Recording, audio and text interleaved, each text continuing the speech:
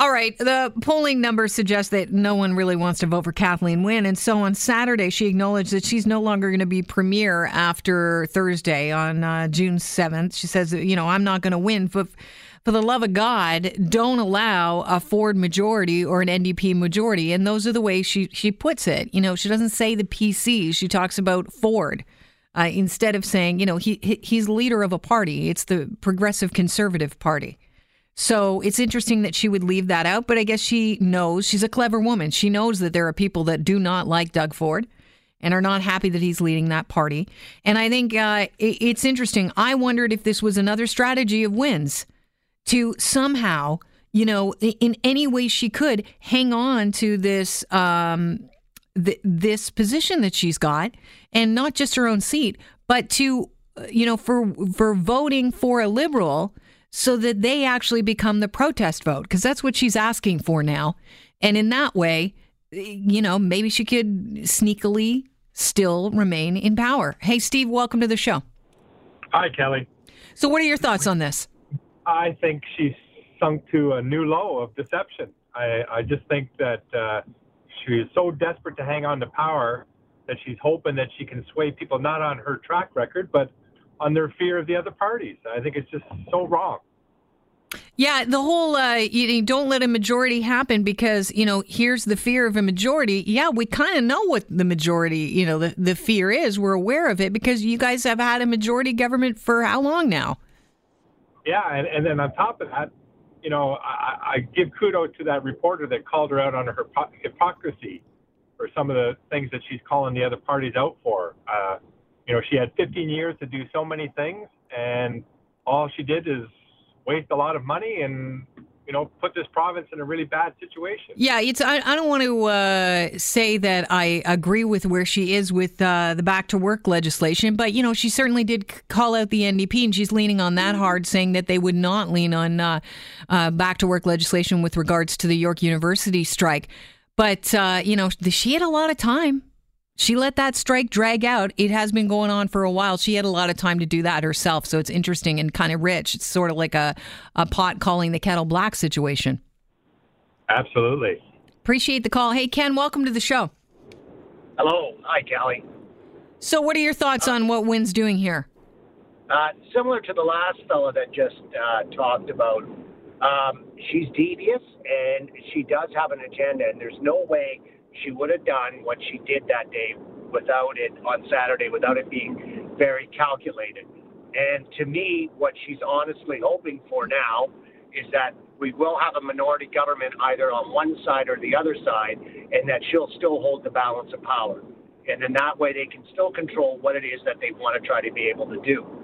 So none of this is without some sort of thinking in behind it.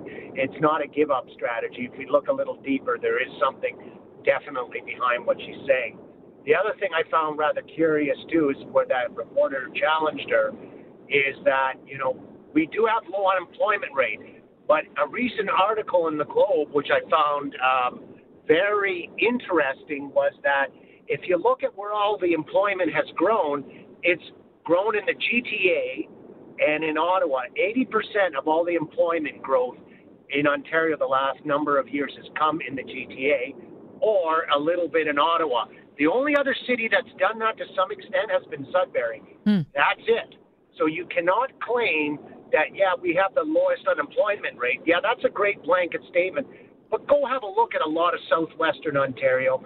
Go have a look at northern Ontario. The other thing that's rather interesting about all this now, too, is I know in Algoma Steel, the head of the Local 2251, they're actually endorsing the PCs now.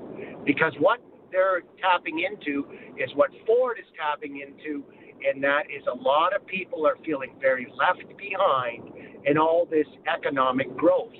I mean, it's very hard if you're in your 50s to be laid off now and try to find a job. Yeah, I hear you. I really appreciate your call, Ken. Very thoughtful. Hey, Adam, welcome to the show. Hi. I think what this shows is how much he hates Andrea Horwath, and I think it's personal. Because this is basically... Do you think this has to do with the fact that the NDP, Andrea Horwath, has said today that, no, we're not going to form a coalition government? No, I think this was before. I think this has been on a long time. They took every one of their policies. Yep, she certainly has. Yeah, you're right. I mean, I think she hates her the way you hate Justin Trudeau. I mean... No, I don't hate Justin Trudeau. Have you ever said anything nice about him? Yeah, actually, Chris, what was that? Do we have the tape to roll back on? Chris is on a call. I actually have said something nice about him once. Do you remember what it was, Rob? It wasn't about his hair or his socks. But there was something that I thought... Smile, maybe? No, I don't think it was. No, it was a policy thing. It was a policy thing. There have been things. There have been things. You know, I don't love Justin Trudeau. I don't, when you leave the country, and, I did spend about 2 weeks in Italy just recently, it is interesting to watch how the rest of the world perceives Canada with Justin Trudeau. So I think he is doing well with regard to, globally, how people look at Canada. But I'm not a big fan, but I don't hate him. That's putting it mildly. Okay, anyways, you're not a fan the way I think Kathleen Wynne is not a fan of Andrea Horwath, and I think it has nothing to do with all this calculation or anything else. I think this is, as my mother used to say, never underestimate the power of hatred. So... Well, I appreciate the call, and, whenever you can bring in, my mother used to say, it's usually a wise thing that Mom used to say. Yes. It certainly is. Hey, Nathan, welcome to the show. Hey, my mother still says a lot of wise things. Okay. Not used to. I agree with most of your callers, and I just wanted to say, I mean, it doesn't seem like the captain is going down with the ship. I think she threw out a distress call and said basically abandon ship to her constituents.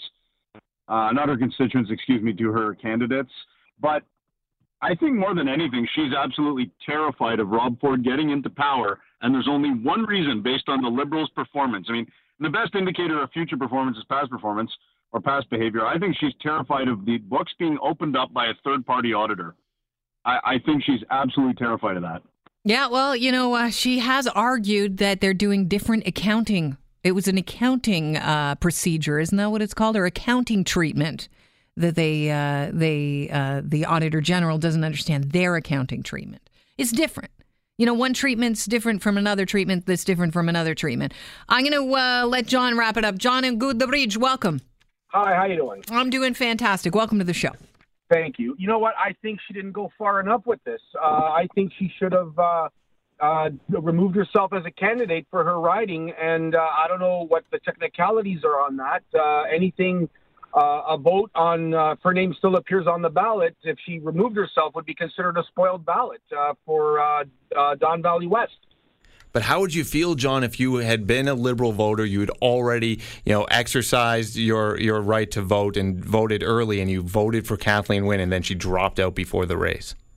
You know what? Well, how are these people feeling now who haven't voted and all of a sudden feel that, if they're card-carrying Liberals or they're historically always voted Liberal as their default, how are they feeling now? Because she's pretty much thrown her entire party under the bus. Her candidates how do their candidates bounce back from this, in their other ridings? Mm-hmm. You know what? She just really proved to me. Remember before I left, it was like, I think a week before I left, we had on that candidate from Markham.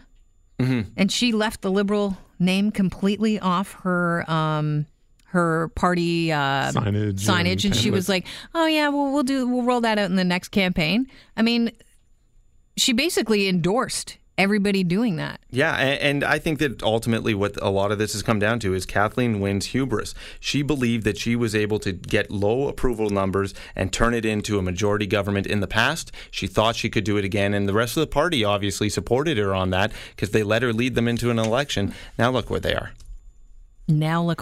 We'll find out exactly where they are after the votes are counted, right? Like Thursday, I can't believe the election that we've been talking about for months, it's almost here.